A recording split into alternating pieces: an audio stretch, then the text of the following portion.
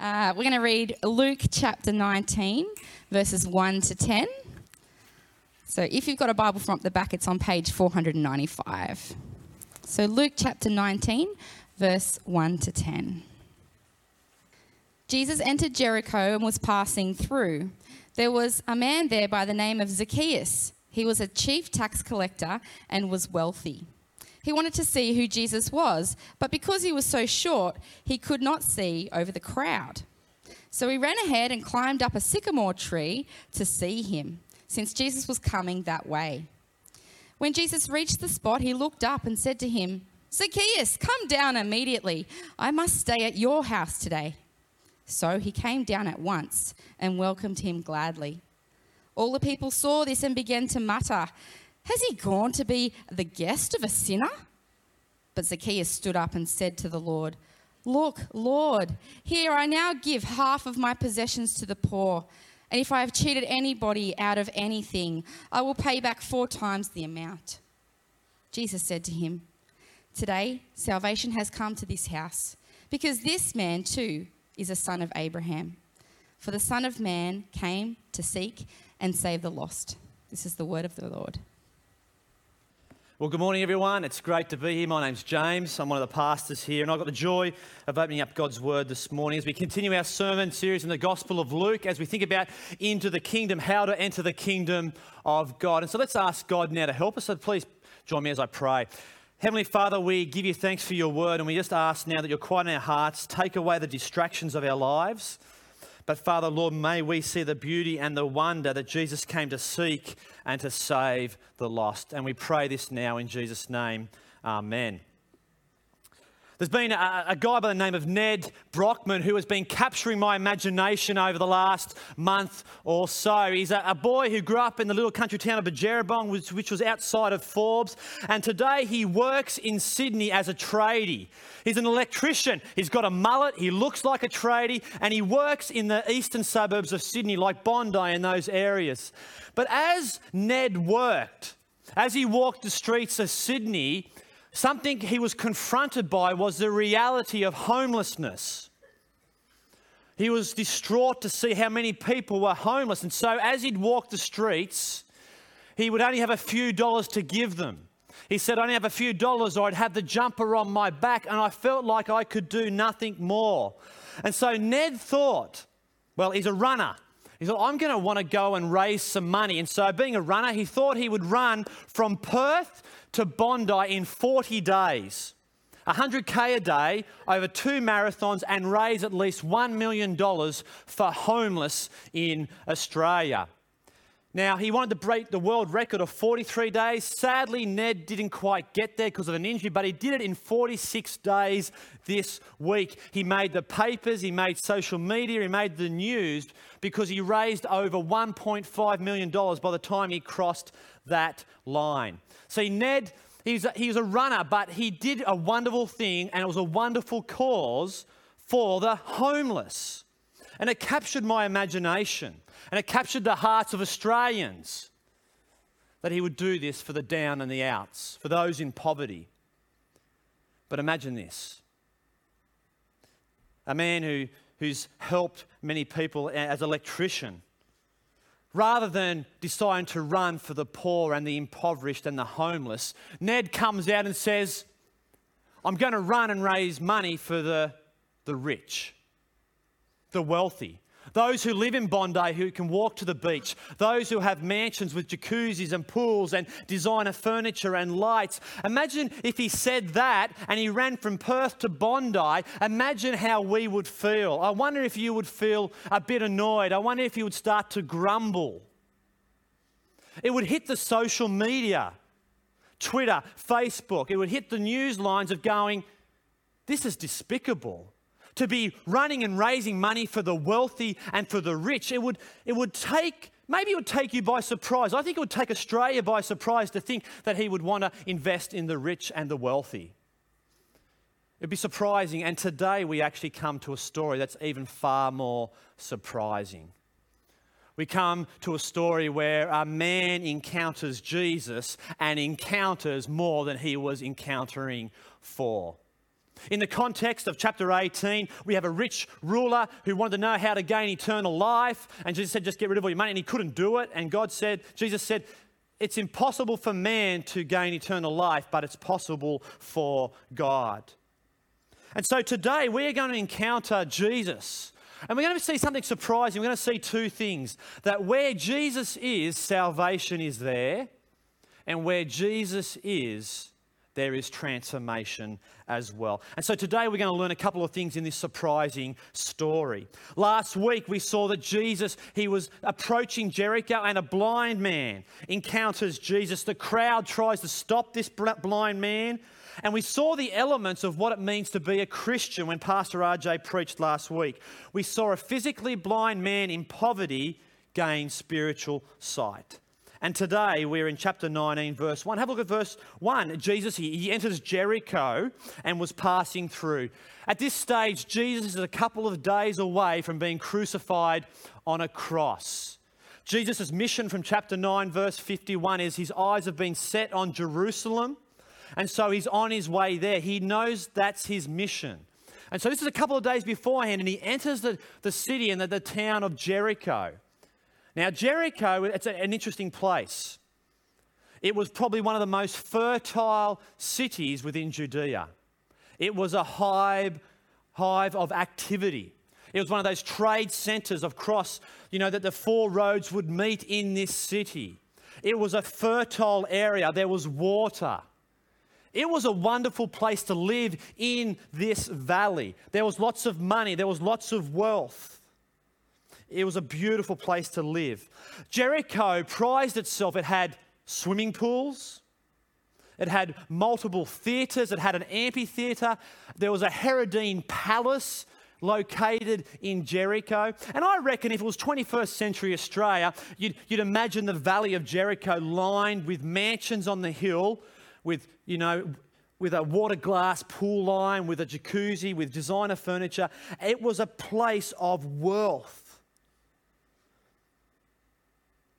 And Jesus enters this city. And the crowd surround him. They want to see who he is. And when we encounter Jesus, hopefully today we're going to encounter more than we were encountering for. And so today we have two things we're going to see. We're going to see that where Jesus is, there is salvation. That's our first point. Where Jesus is, there is salvation. Have a look at verse 2 again. Zacchaeus. Now, that name in the Hebrew actually means innocent. But Zacchaeus is far from being innocent. We notice that his name is Zacchaeus. He was a chief tax collector and was wealthy. So not only is he wealthy, but he's actually a very powerful person in society. He's the chief tax collector of Jericho. Now, in a way, Judea was under the governance of Rome. And Rome had 3 provinces in which they collected tax, and Jericho was one of those big regions. And so we encounter Zacchaeus, who is a tax collector, but he's not just an average tax collector. He's the chief tax collector. He has a tax collector franchise, like a Gloria Jeans or a Macca's. It's sort of a bit like a drug cartel. He's the pin. He's at the height of the pyramid scheme. All right? There's tax collectors under him, and they have tax collectors under them, and it just goes down. And guess where all the money comes from? These men go out and they collect money. They pass it to the person above them. And the chief tax collector who gets it is Zacchaeus. And then he passes that money on to Rome. So Rome puts out a tender. We need this much money. And Zacchaeus, I can get you that. And so he gets that, but he gets more through oppressing and saying, I want more money. And he just puts it in his pocket. So not only is he already wealthy, but he's corrupt as well. It's a pyramid scheme. It's a franchise of his. And so for the Jewish people, they saw the Jews who sold themselves out to be tax collectors, they saw them as informants. They were the people who oppressed them because Rome oppressed them, and they were hated by the Jews. Not only were they hated, they feared the tax collectors. And so as the crowd comes along, I don't think they'd be too impressed to see this great sinner. Have a look at verse 3. He wanted to see who Jesus was. But because he was short, he could not see over the crowd. Now, we not sort of really know, did they notice that it was Zacchaeus and so they weren't letting him through the crowd? Or was it just that he was too small? But they would not let him through. He's a short guy. and the crowd stopped him. Before I was married, when I was dating my lovely wife, Ali, who was up the front here before, I was living in Park, she was in Orange, and I decided I want to go to a concert, so I went to a Keith Urban concert, country music. It was held at Moore Park. It was a Saturday night. I wanted to get the best seats in the house because there was no seating allocation, and so we turned up to this concert really early, and so we're waiting, and then as we're led into this theatre in Moore Park, guess what I'm shocked by? There's no seats. It was a standing-only concert. And because we were there so early, me, Ali, and our group, we got basically front row seats to Keith Urban. I could see him. I could smell him. I could see the sweat beading off his brow. I could see the chords he was playing. I even scored his sweatband that was around his arm.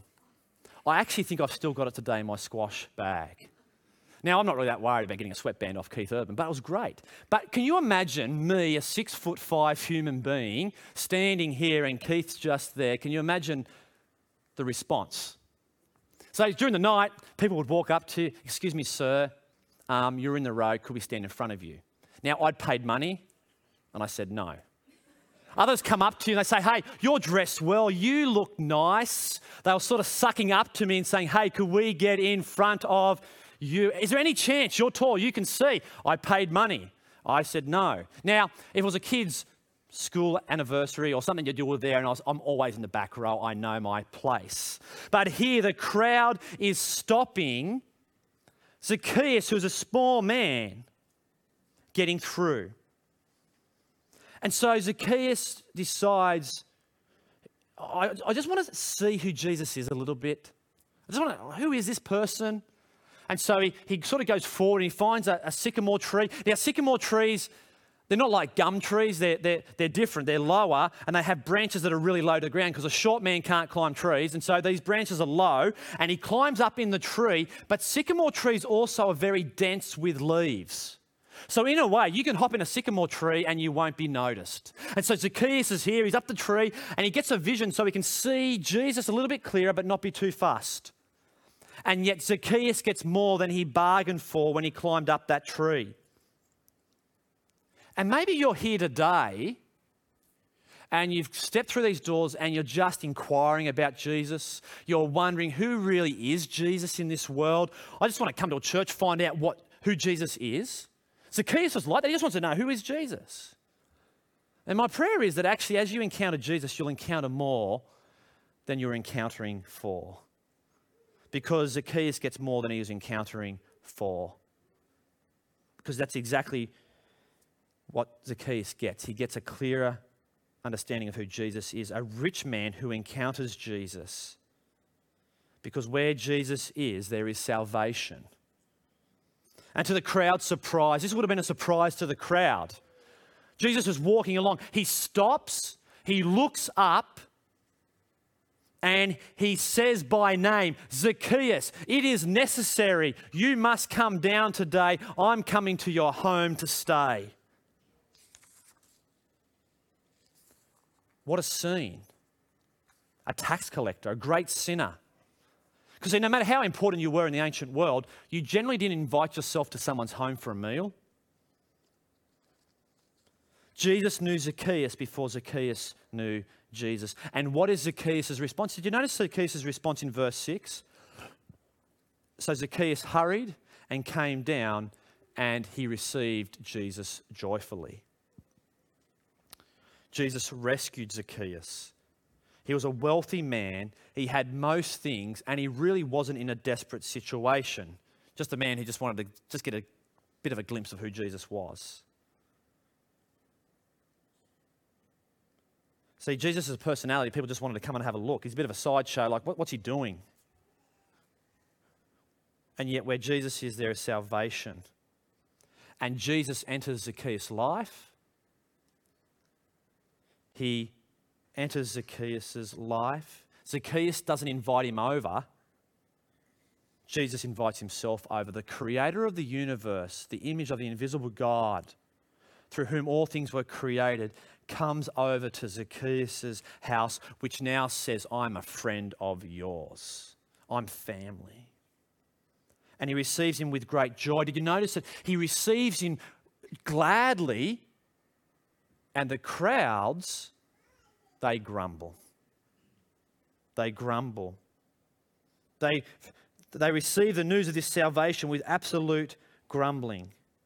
And yet this man, where Jesus is, there is salvation. See, this rich ruler from a couple of weeks ago wanted to gain eternal life, and Jesus said, hey, go and do these things. And he said, I can't do it. And Jesus said, it's impossible for you and me, it's impossible for man to enter the kingdom of God. And yet here, what's impossible with God? It's impossible for him to do it. Last week, we saw a blind man. So we have two people. We have someone who is physically blind and in poverty, and we have another man who is a great sinner with a lot of wealth and who is corrupt. And Jesus is in the business of saving sinners. See, Jesus says to this capitalist, to this corrupt villain, he says to Zacchaeus, I love you. He says, I'm coming home. I'm your friend and I'm your family. Because where Jesus is, there is salvation. Where Jesus is, there is salvation, and yet there's far more to it than that. Because when Jesus enters our lives, when he comes home, when he resides in us, we can never, ever stay the same. And that brings us to number 2, because where Jesus is, there's transformation. Where Jesus is, there is transformation. There is new life. We go from a greedy tax collector to a follower of Christ. Jesus brings renewal. He brings salvation. He brings a restructuring to our lives because he's in the business of making us new. He's in the business of making us new creations. He's given us new hearts. So you can't truly encounter Jesus without it truly changing you, because true repentance bears fruit. So the big question that they're asking in kids' church at the moment is, what is repentance? Ask your kids today over lunch. What is repentance? Repentance is turning away from sin and turning to Jesus. So he doesn't say the word repentance here, but it's pretty obvious that there's repentance. There's this faith and repentance go together. His life is transformed, and so his thinking has changed the way that he acts. See, repentance it means a change of mind. A change of thought, of how you think. Now, in the Western culture, in the 21st century, we just see that as cognitive. It's just something we think. But in the ancient world, to have a change of mind was actually to change your actions as well. So repentance changes us. And listen to this quote. Have a listen to it. When Jesus enters our lives, we cannot stay the same. Salvation cannot be reduced to our response to an altar call or our filling out a decision card at church. True repentance reaches into our checkbooks, or we could probably say our debit cards, and makes changes, shuffling our priorities. True repentance pushes us to our neighbour's doorstep to ask for forgiveness for past faults. True repentance cancels debts, transforms our priorities, reforms our desires, modifies our dreams, and heals our hurt and the hurt of others. That's what we see here with Zacchaeus. We see what it means to follow Jesus. See, last week we saw the blind man who's been given sight, who actually had spiritual sight. We saw that he followed Jesus, and here's what it means to follow Jesus. It's repentance is involved in that. And we see it with Zacchaeus. Have a look at verse 8. Have a look what he does. Zacchaeus, he stands up and he says to Jesus, "Look, Jesus, look, Lord, here and now I give half of my possessions to the poor. And if I've cheated anybody out of anything, I will pay back." That's 4 times, that's 400%. So if I've ripped them off $100, I'm going to pay them back $400. I think that's the masses, right? I'll pay back 4 times the amount. Now that's incredible.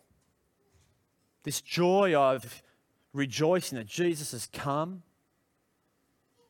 and that he pays back 400%. Now, in that time, it was often 20%, like it's 20% interest. So if you borrowed $100, you have to pay 20% on it. You pay back $120. Sometimes it might have been 200%. So if you borrowed 100, you pay 200 back.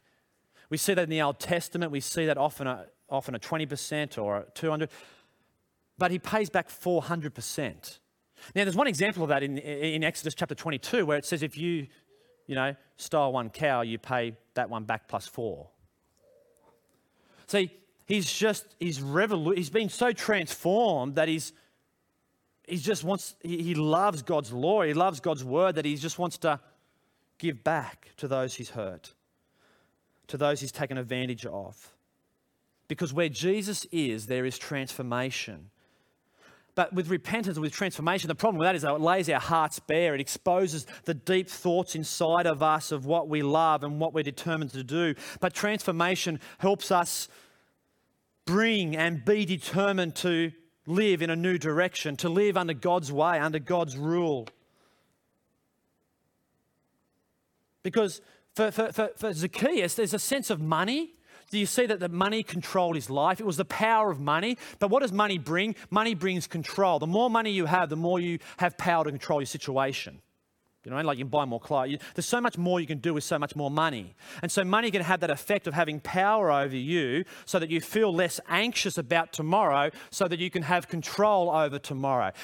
And that may be you here today. Maybe money has that on you. And we can sit here and go, phew, I'm not like Zacchaeus. It's not money. But there can be other things that can have power over us. There can be careers. It's making sure you have the right career path so that then you don't have to worry about tomorrow. And so it controls, and it's what controls you to be happy. It could be your family, that you need to have the right kind of family, and so that controls your thoughts. Maybe it's to be the right style of parents, so that's what controls your thoughts and your actions, and so that's what your desires are. It could be retirement. It could be as a teenager. Maybe it's the power of image or acceptance and relationships. Or it could be the power of, I need to have a certain education and then in life I'll be right. And then what it does is it helps control your life so you're less anxious and less worried about tomorrow.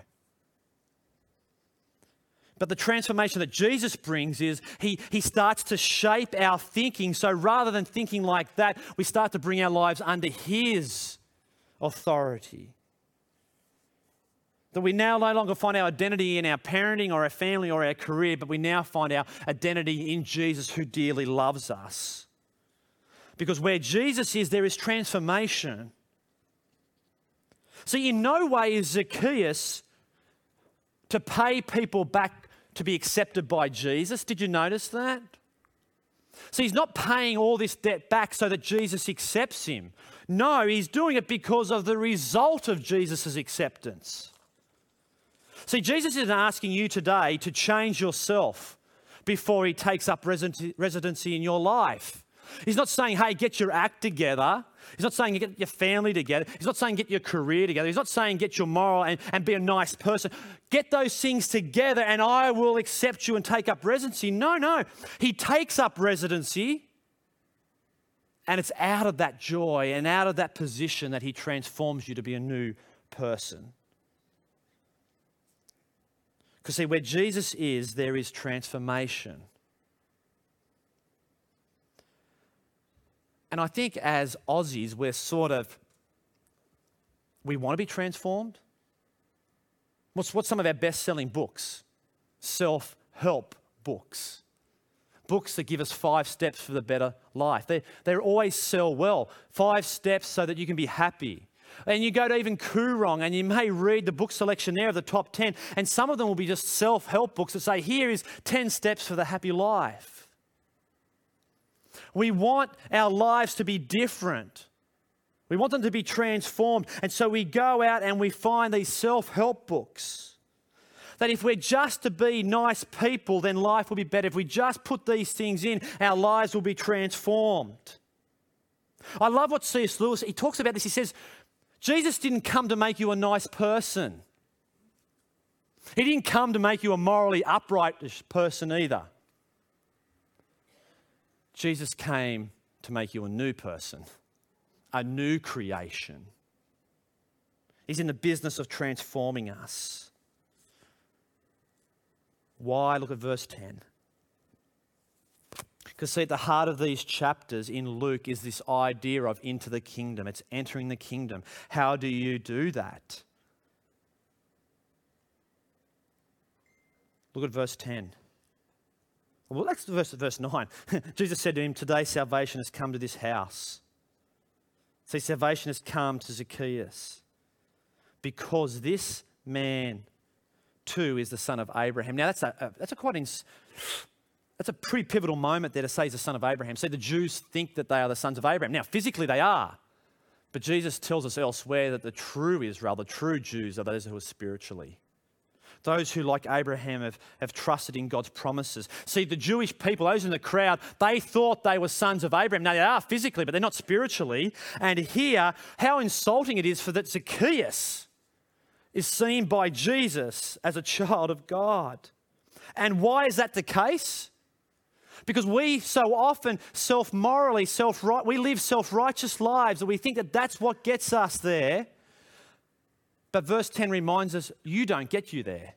Verse 10, here's the reason why. Because Jesus says, I've come to seek and to save the lost. For the Son of Man, Jesus' purpose and mission is to come to seek and to save the lost. This idea of lost isn't the idea of being lost on the M4. It's not being lost with your GPS in the bush. The language here of lost is ruined and destroyed. Every human being is ruined and destroyed under the judgment and the wrath of God.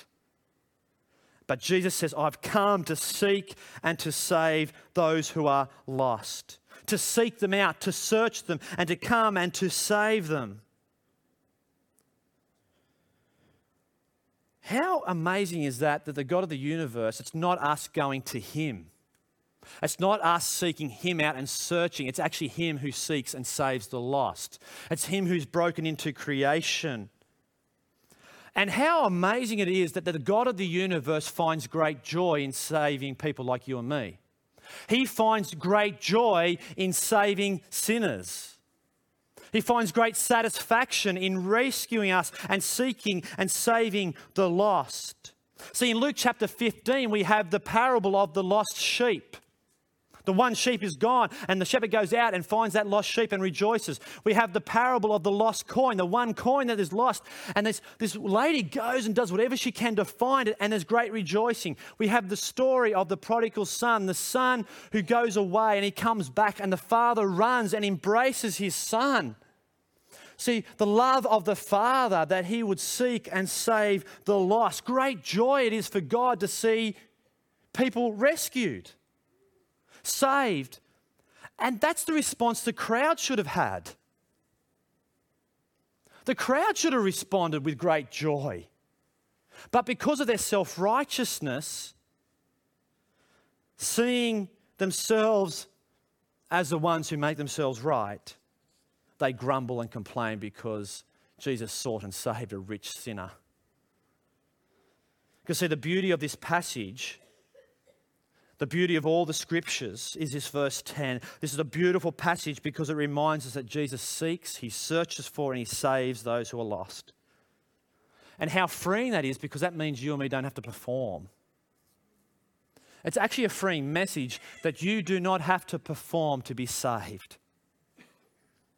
It's a freeing message to think that Jesus has done it all. Because what's surprising here is that this rich man finds salvation. Because where Jesus is, there is salvation. Where Jesus is, there is transformation in people's lives. And so we've encountered that. So Zacchaeus has an encounter with Jesus and encounters more than he was encountering too. But what's that mean for us maybe today? I think it's good for us just for a moment to stop and think, maybe you know this story of Zacchaeus.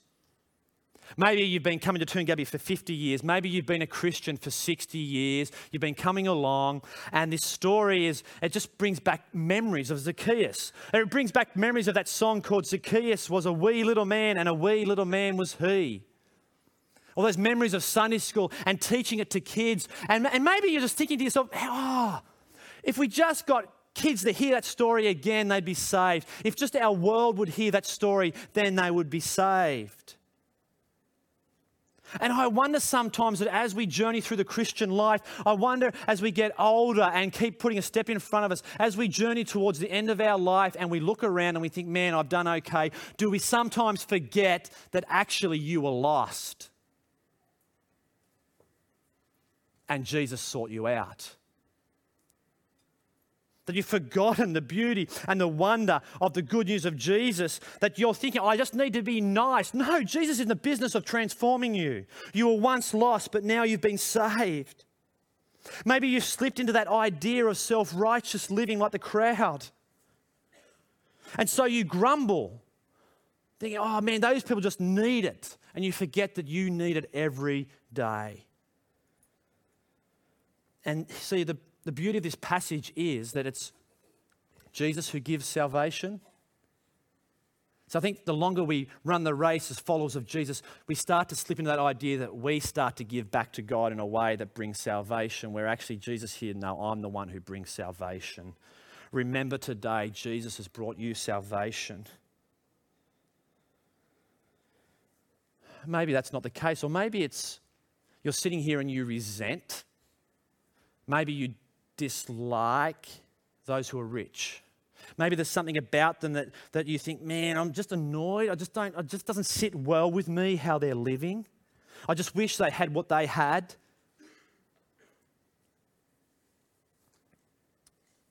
You're intimidated by those with wealth.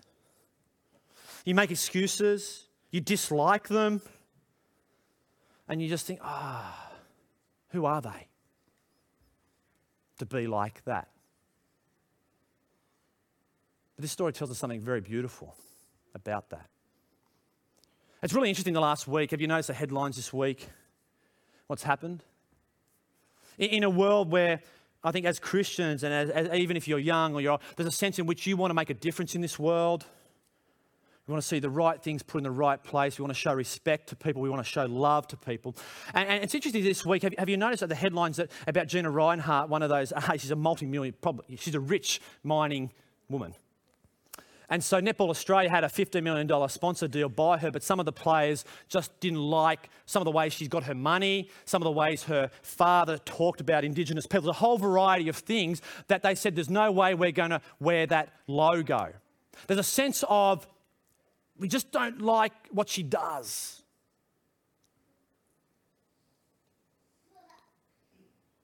But Jesus loves her. If we want to make a difference in the world, be reminded that Jesus loves the rich. He seeks them out, he goes and he resides in them. Not only does he go to the poor and the hopeless, he actually goes to the rich. Because see, out of all the Gospels in the New Testament, Luke talks the most about wealth and poverty. And what can happen is that we can start to think that actually Jesus is majorly against wealth and is opposed to it. Luke speaks against it, we think, in a way that it means that we need to speak against all these kind of things. And then all of a sudden we've got this illusion that Jesus is against the rich. And that all we need to do is go to the poor and the impoverished. Now, as Christians, we are to go to the homeless and to the poor. We have a wonderful street ministry that goes and gives foods to the homeless on the streets of Blacktown. But we need to make sure that we don't go at the expense of the rich. Because Jesus loves the rich, and we see that in this story, that he will seek and search those who are lost. Because see, who's Luke writing to? The great Theophilus, who would have been a man of wealth. Luke himself would have had wealth. See, what Luke's going, no, it's Jesus who seeks and saves the lost. Your wealth, nothing you can do can earn it. And so as we are transformed, as we find salvation in Jesus who transforms us, then as Christians we are good stewards and we are generous with our riches and want to see a world changed by his grace. Because see, it's not a matter of whether you're rich or you're poor. It's a matter of whether Jesus resides in you. Because where Jesus is, there is salvation. Where Jesus is, there is transformation and new life. The poor, the rich, we go, we seek, we save. Because the gospel's for every tribe, every tongue, every language. Because it is impossible, whether you're rich or whether you're poor, it's impossible to gain life and enter the kingdom of God. But who's it possible for? It's possible for the Son of Man who seeks and saves the lost. See, in today's passage, the crowds were stopping people from seeing the real Jesus. Last week, the crowds tried to stop the blind man. They tried to stop Zacchaeus. But also, Zacchaeus was a man who was despised by the Jews. He was rejected. He was a vile man. They really detested this chief tax collector. And so in this encounter, they are detesting him. They're rejecting him. They're really angry with Zacchaeus. But something incredible happens. That anger, that disregard, that disrespect shifts from being on Zacchaeus to now shifting onto Jesus. Did you see that? The vile, the hatred, the anger, the rejected, despised Zacchaeus. It's not now Zacchaeus, it's now actually Jesus. That just gives us a little bit of a glimpse of what's going to happen in a couple of days' time, where Isaiah 53 says he was despised and rejected for us. Jesus takes the wrath of God off us and he places it on his Son. Toongabbie, where Jesus is, there is salvation to be found. Where Jesus is, there is salvation in him. Where Jesus is, there is transformation in him. And so TBC, let's remember your salvation. Remember that Jesus sought you out. He saved you. He's making you into a new creation. That Jesus is the Son of Man who seeks and saves the lost. Let's not forget that. But also today, there may be some Zacchaeuses here who have climbed up into this tree here today, behind the feathers. You've climbed up and you just want to see a little bit more of Jesus. May today be the day that Jesus calls out your name and you come down and he comes and resides in you today. For the joy set before him, he endured the cross, scorning its shame, and he sat down at the right hand of God the Father. Let's pray. Father, you have sought us, you have saved us. Help us never to forget the beauty and the wonder of what you have done. Father, thank you for residing in us. You're making us new. Help us to live for you, we pray, and help us to behold you, to delight in you, we pray. Amen.